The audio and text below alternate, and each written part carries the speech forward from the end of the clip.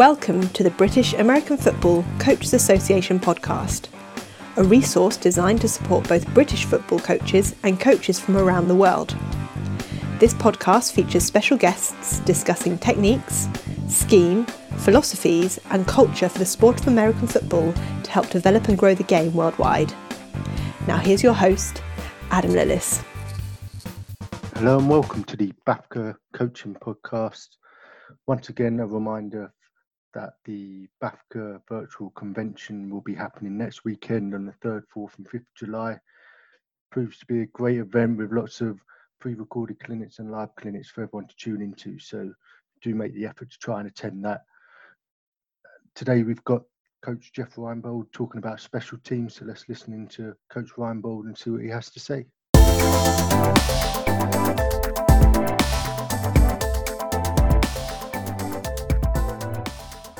Hello and welcome to the BAFCA Coaching Podcast with me, your host, Adam Lillis.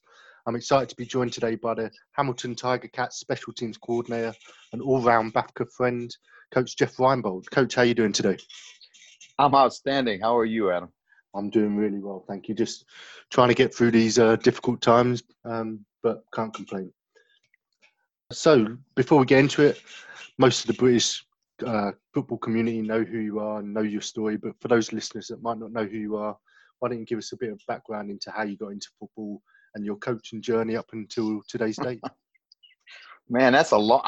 That might be all day to talk about every place I've been and the whole journey. It's been a lot of fun, frankly, and it's been an amazing ride. I, like a lot of kids, like you, probably like just most about everybody, fell in love with the game when I was small, very small, 7, 8 years old, and watching it on TV for the first time, and then playing in the street with your buddies, and it just grew from there. The first you could play where I grew up was in South Bend, Indiana, which is a home of a pretty good college football team called Notre Dame.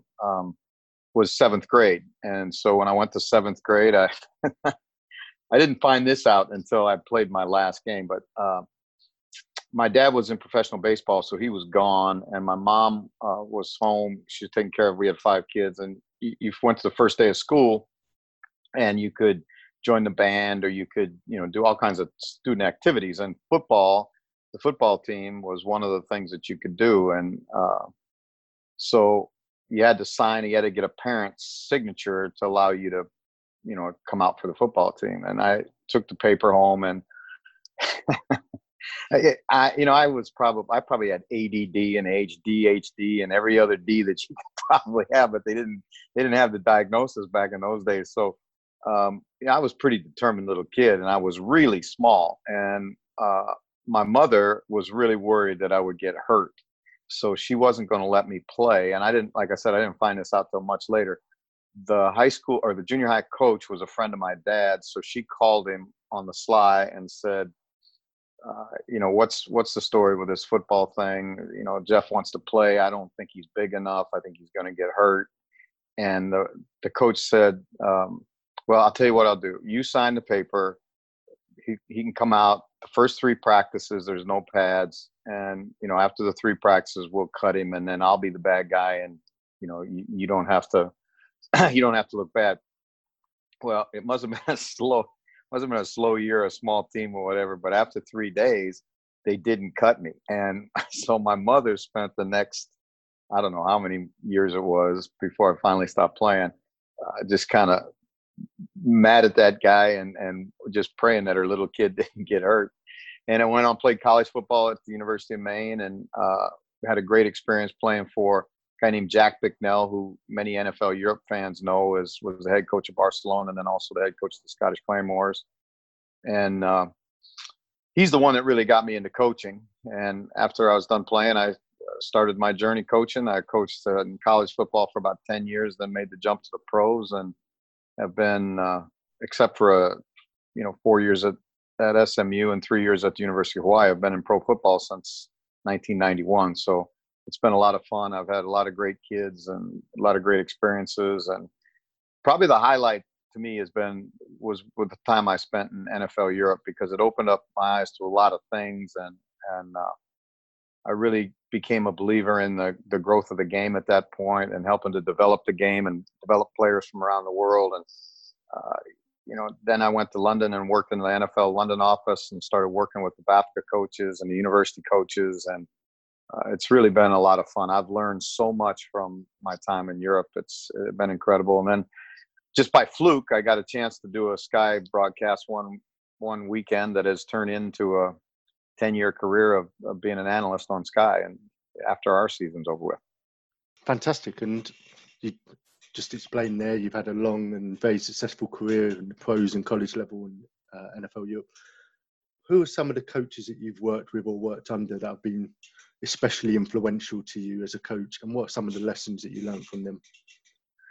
Well, I think, you go back and like the first big impression guy was my father, because as I said, he was in a different sport, but he was at the professional level. And my dad was probably the best teaching coach I've ever seen on the field in terms of being able to break a skill down and help a young player get better at his fundamentals. He had an uncanny ability to communicate with players and to be positive and to be tough on them and drive them and push them to excellence, but to also do it in a positive way. So that was my first big influence. Then I think Jack, secondly, because he was so good to me when I was a young college freshman, half a country away from home, and making the jump to Division I college football, and he really looked out for me. Then when I got into the pros, there have been a lot of guys, but probably none bigger than Dick Vermeil, who I had a chance to get to know in Philadelphia and then work for in Kansas City and follow very closely. And I still consider him to this day probably the greatest influence in my life. He was one of the best communicators, the best. He had coaching down to, I think, really to a science, and was a great X and O coach, but is more known for his ability to motivate and get to players, to really reach a player deeply in their essence. And I think that's a rare skill in the game, especially today. Sure. Do you have a coaching philosophy that you hang your hat on regardless of where you coach? Yeah, I think it really comes down to a couple of things, fundamental things that I saw in Jack, things that he embodied, and the things that Coach Vermeil had codified in. He gave us all in our notebooks, in our notebook, whether it was an offensive book, a defensive book, or a special teams book, he had a special section in there for the coaches on coaching. And he had really written down his thoughts on coaching and things that he had found over his career had been, beneficial to him, and kind of the way that he wanted us to act and perform and do our jobs. And one of the first things he said was, and he would repeat this numerous times to us, is you must reach before you can teach. And what he was saying was, you realize this is a game played by human beings. It's an imperfect game played by imperfect human beings and coached by imperfect human beings. And so the first thing, in order to help a player get better and to help, he didn't focus primarily on winning. What he focused on was improvement. And I think the great coaches really do that. And so he said that you must reach before you can teach, which means you have to develop a rapport. You have to be able to reach out to the athlete. There has to be a trust built between you and the athlete. If the athlete's going to, if he's going to risk enough, if he's going to go out on the edge enough, athletes, none of us as human beings, like being criticized. So if there's criticism, it has to come in a constructive fashion, and it has to be so that the athlete sees that the reason you're criticizing isn't to beat him down, it's to try and help him get better. And he had some things that were really outstanding. He said, we attack problems, we don't attack people. And then he further went on and defined a problem as anything that keeps you from playing at your highest level. And again, you notice he said, didn't say winning. He said anything that keeps you from playing at your highest level. So he would define what some of those things would be. It may be time management. It may be focus. It may be distractions outside of football. It may be anything. And so anything that affected your ability to play at the highest level was something that he was going to bear into real quickly and be really forceful about eliminating those aspects that would keep you from being a good player. And then again, as I watched him build his teams with the Rams and with Kansas City, and then I saw those done live. His teams with the Eagles, he told me about after the fact. But again, he has been an unbelievable resource to me, and I think one day when I'm about done with my career, I'm going to publish his coaching manual, because I think it's so valuable to so many people, and I think it's something every young coach should read. And frankly, it's something that I go back and read every year before we go to training camp. I go back in and I read it from page to page, every word of it, and make notes on the side of it, and to get myself refocused and re-energized for another football season. Sure, that's great. This podcast episode is primarily going to be focusing on special teams. You are a special teams coordinator. Mm-hmm. First and foremost, why is special teams so important in the game of football? Well, I mean, if you really analyze football, and I think that one of the things that's changed in me as a coach from the time I started until now is I always loved football. I mean, I've always deeply loved the game, everything about the game, the preparation, the practice, the hitting, the pressure of it, all of it. I loved all of it. But I think that what I've learned over the time in my career is to study the game and to break down the game. And when you really learn the game of football, and and that takes time. But when you really learn the game of football, you recognize that regardless of the rule changes, regardless of the style of offense or defense or kicking, that football is a field position game. And nothing affects field position more, I guess, in a greater way, let me say it that way, than special teams play, because that's where the greatest amounts of field position are changed.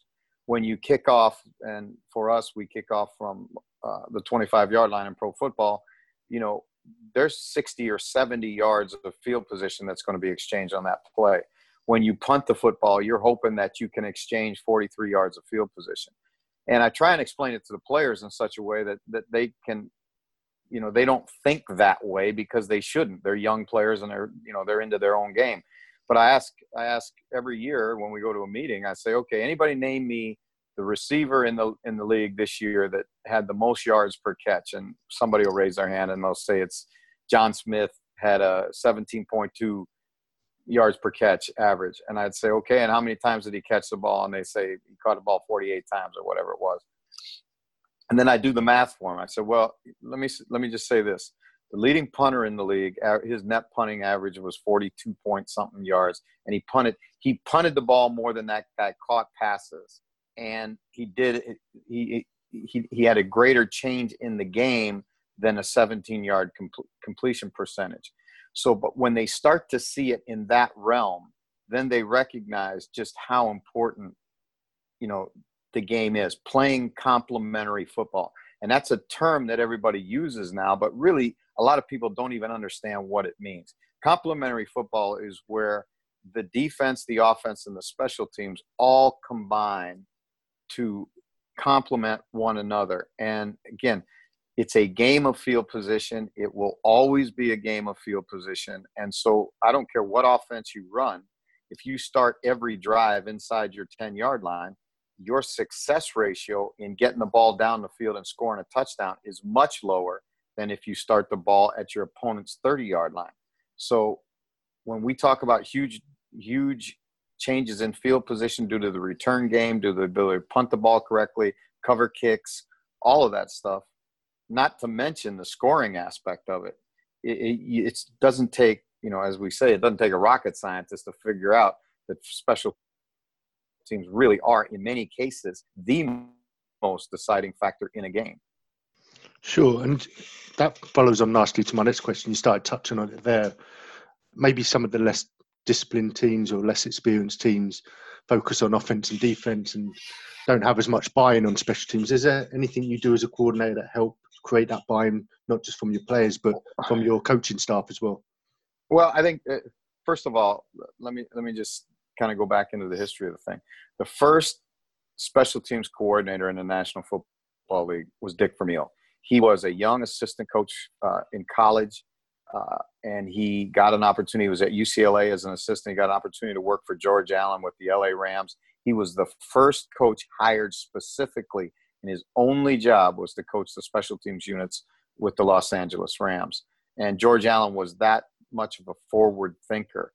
So it's always been big time important for Coach Vermeil, and any of us who have been, who are branches off the Vermeil coaching tree, you notice that special teams play is always an important factor to us. They say it's a third of the game, right? And that's a cliche because it's actually a little less than a third of the game when you look at total plays. But the impact of the game, or the impact that it has on the game, is probably more than a third of the game. And in the Canadian Football League where I coach, the Canadian Professional League, it's even greater because the kicking rules are much different and you have many more opportunities to score, possess the ball, all of it.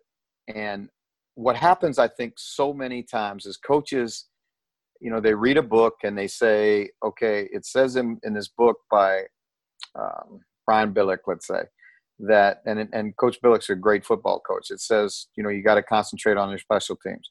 And they read it and they go into their team and they say, okay, we're going to concentrate on special teams.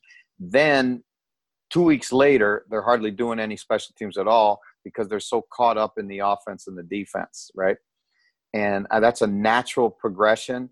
What we say to our players is, guys, we have broken the game down so far that I can give you 9 transferable skills that every football player has to be able to perform, whether it's offense, defense, and special teams.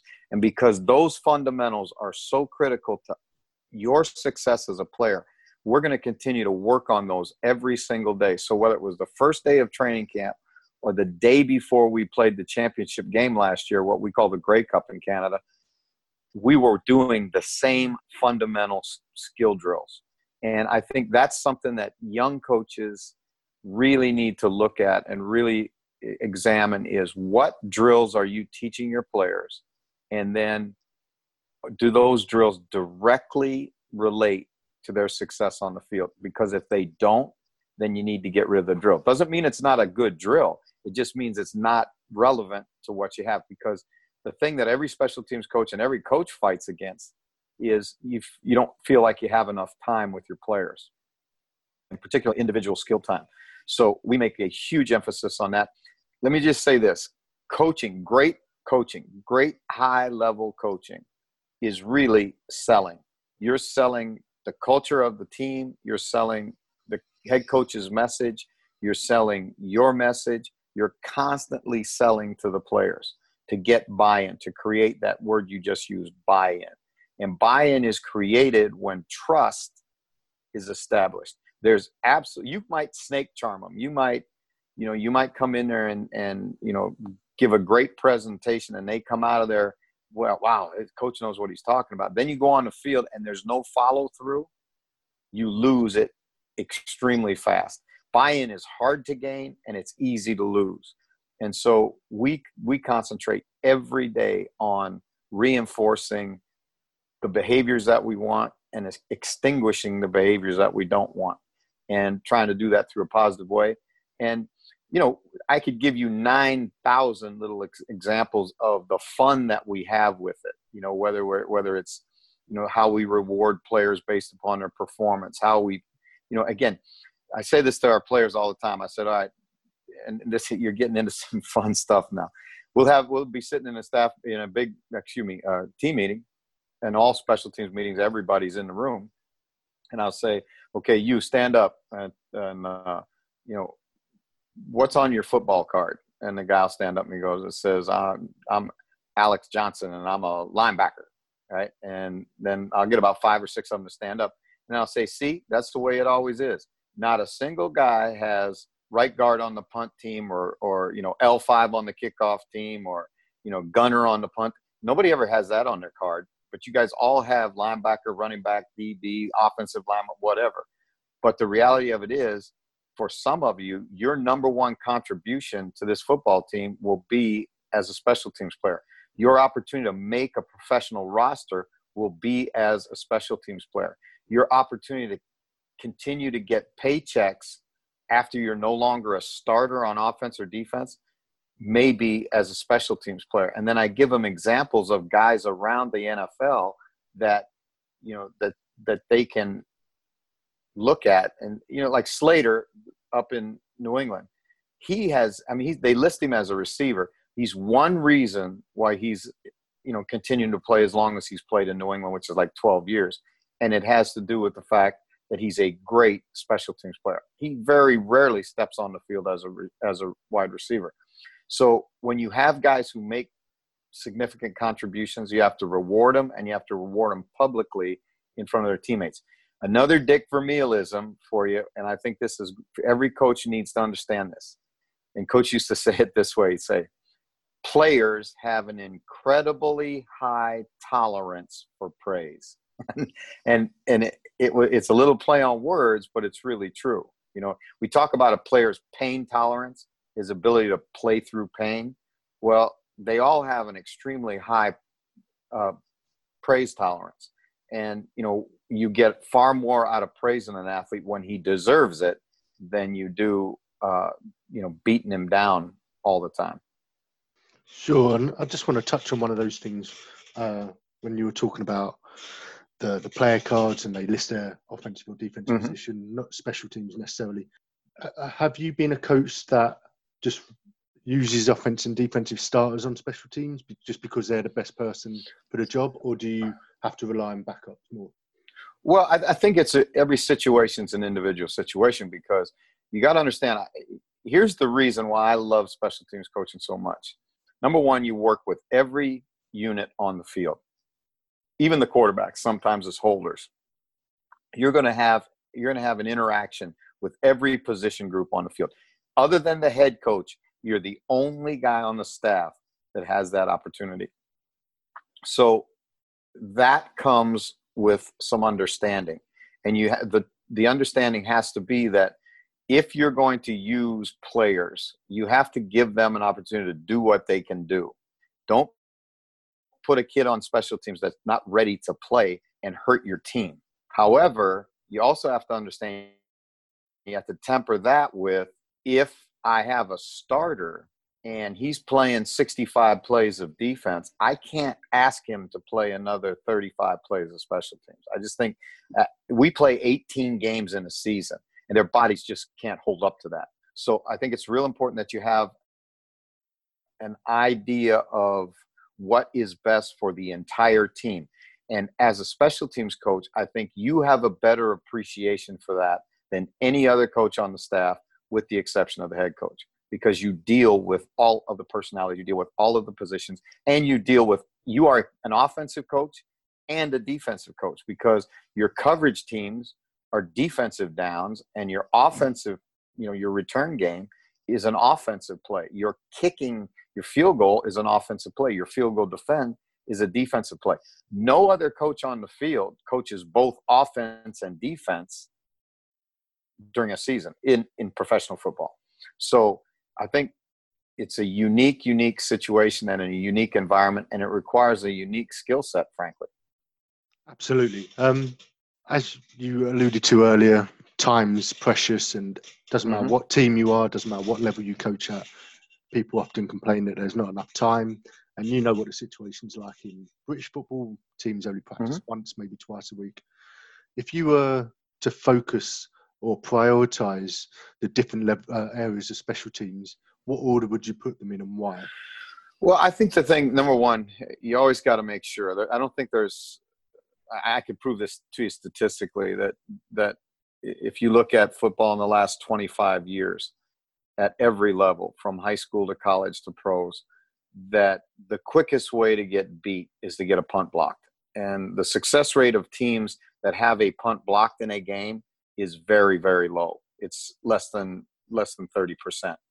So your number one thing has got to be, you got to be able to protect the punter and efficiently get the ball punted. And then your coverage aspect comes into play.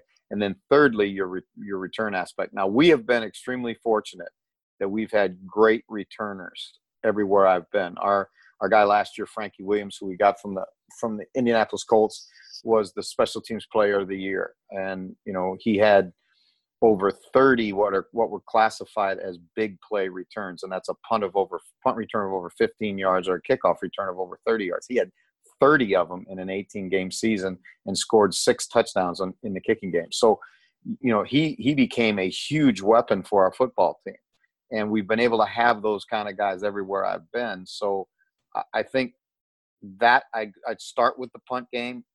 Then I'd work on the kickoff cover game, and then my return game, I'd work from there. But here's and I really want to make this important point to the coaches. Special teams is hard to practice because it's so many guys moving around and so much field covered, right? When you're in team, you got 22 guys and they're within 10 yards of one another, and typically the play doesn't go for more than 10 or 15 yards. When you got special teams, you've got 22 guys on the field, and the play may go, it's spread from sideline to sideline, and it may go for 40 yards or 60 yards on a kickoff. Well, that's a lot of moving parts and a lot of coaching that needs to get done on the run. So I'd say, number one, employ the other coaches on the staff to help you coach the special teams. Delegate your responsibility. And then furthermore, break the game down into the fundamentals and work at the fundamentals, and then maybe at the end of the week or the day before you play, do your team work, like your team punt, your team kickoff return, your team, because if otherwise you can never get enough reps to be good.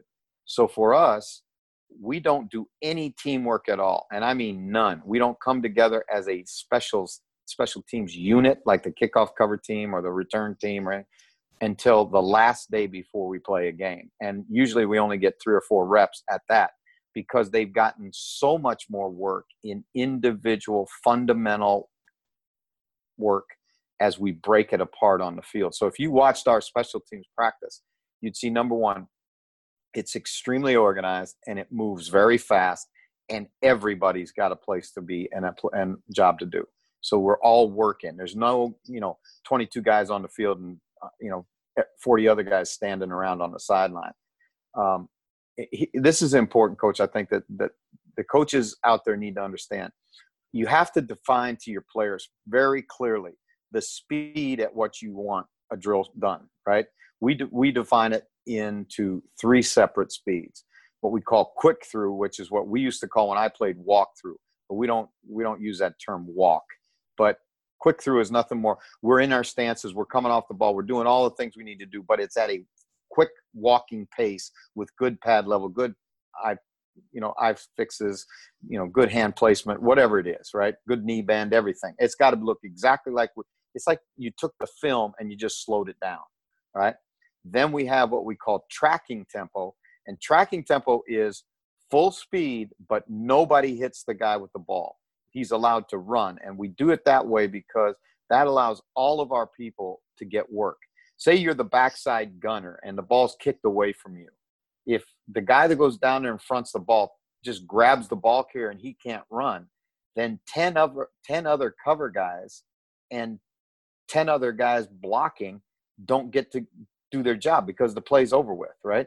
So we say, get in position, show us on film that you can make the play, then let the ball carrier run so everybody gets a chance to work, right? That's part of practicing like a pro.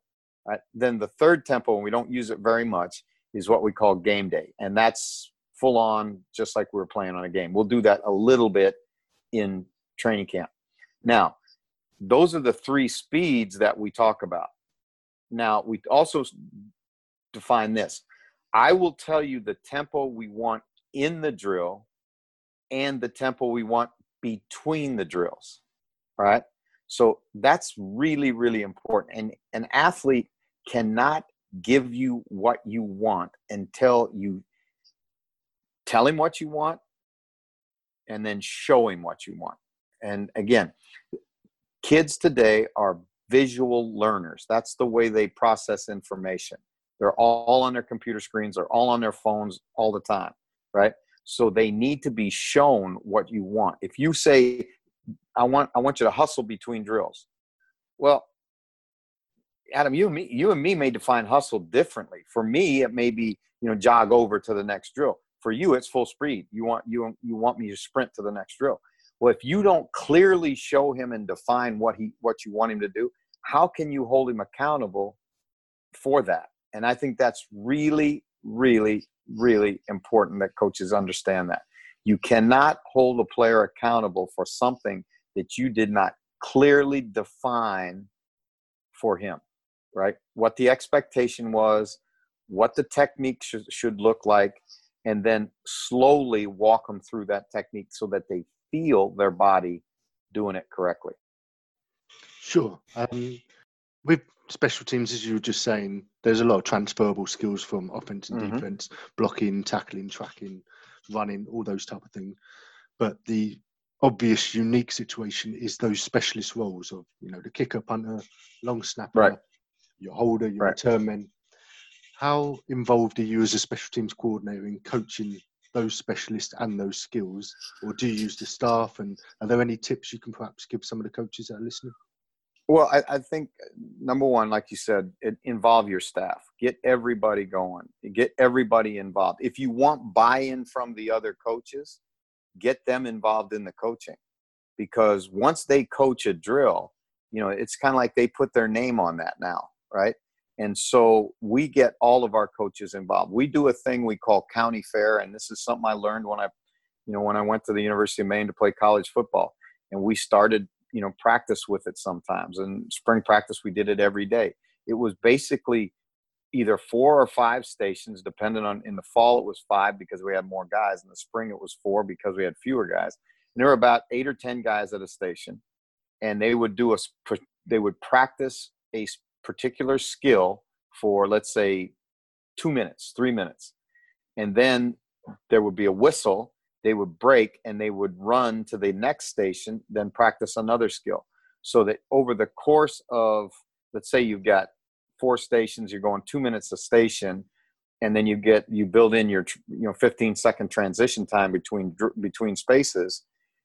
You can get an awful lot of work done and practice a great number of skills and get coached by every coach on the staff in 8 minutes. I mean, you can get an incredible amount of work done. And we employ that county fair belief, and we do it, like I said, if you would have come to our last practice before the Grey Cup, our last workday practice, you would have seen us out there doing county fair and working on fundamentals. Again, if you study the way people learn, and if you study excellence, there's some things that you start to see. There's a book by Malcolm Gladwell called The Tipping Point, and it talks about the 10,000 hour rule. And then there's another book I'm reading right now that's a fantastic book. It's called The Talent Code. And it's about how we learn as human beings, how we develop skill as human beings, and why some people seem to develop faster or better than others. And we always just say, we slough it off to, they're just a gifted guy. And it's not that. We have a specific, our bodies, our minds, our neuromuscular system all learn in a specific way. And coaches can design drills to maximize the learning ability of their player and maximize the time that they have with their player. And you know what's shocking about it, Coach, is some of it isn't doing the thing faster, it's doing it slower. And we've incorporated that into our practices and into our teaching. That's brilliant. Thanks, Coach. I'm going to start wrapping it up there. I know you've got things you need to do. But before we go, I'd like to give our coaches the opportunity to share their social media handles in case listeners want to get a hold of you or follow you. Have you got a social media handle that you'd like to share? Yeah. And again, I'll throw this out there to all of the BAFCA coaches. And let me say this, because I think this is important that you guys understand this. You are the best coaches in the world to me. And I'm not saying that to patronize anybody. I'm saying it because I believe it. What I saw when I went to Europe and when I went on a tour around, Tony Allen, my boss, and international player development, sent me on a tour around England, around the UK. And excuse me, I always screw that up. But as I went around the UK, I saw guys that, you know, practiced on fields with no lines, with 7 kids at practice, with all things that would an American coach would have said, I'm not doing this. I got no bags. I got no sleds. I got no lines on the field. They would look at all the things they didn't have, and they would get frustrated. And most of them would have just walked away. And most of the kids would have never played. I mean, they would have said, I'm not playing on a team where 7 guys show up for practice. But what I saw in Europe was, number one, kids that were really, really passionate to play the game because they had to pay to play, right? They had to buy their own equipment. They had to do all that. And I saw coaches who didn't get paid, who found ways to coach without all of the coaching aids and all of the film and, like I said, bags and sleds and managers and equipment people and train. I mean, it was amazing. I was like so impressed by what I saw on the field. And I think you guys have done a great job of growing the game. I've seen that the way coaches now interact differently than when I first came to Europe. When I first came to Europe, it was like, you know, coaches kind of kept to themselves and they didn't talk to one another very much and share ideas and all that. That's really changed. Now it's much more like it is in the United States because we all learn football on a napkin in a bar somewhere, having a beer with a guy and exchanging ideas. So I see that starting to happen now, where it's about the game and it's not about my team. And you know, I've been incredibly impressed. I want to help. I want to continue to have a relationship with the coaches in BAFCA in particular. And probably the easiest way to do that is follow me on Twitter at Jeff_Reinbold. You can follow me at Sky Sports NFL. You can follow me at Jeff Reinbold on Instagram. My Facebook page is a fan page, so I can't interact on that. But certainly on Instagram and Twitter, be more than happy to help in any way I can possibly help.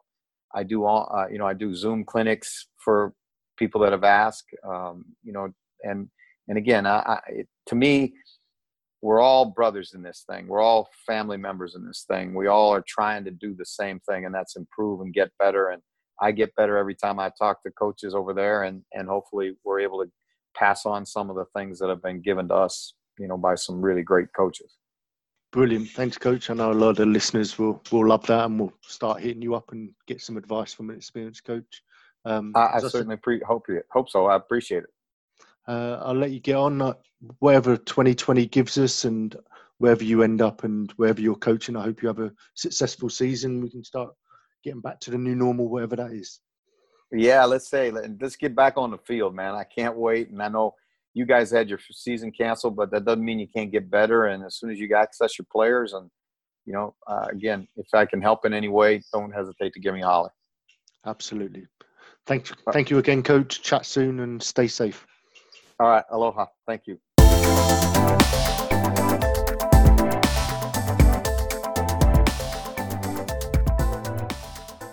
Thank you again to Coach Reinbold for taking time to talk to us. Another reminder about the BAFCA Coaching Convention next weekend, and tune in next time for another BAFCA Coaching Podcast episode.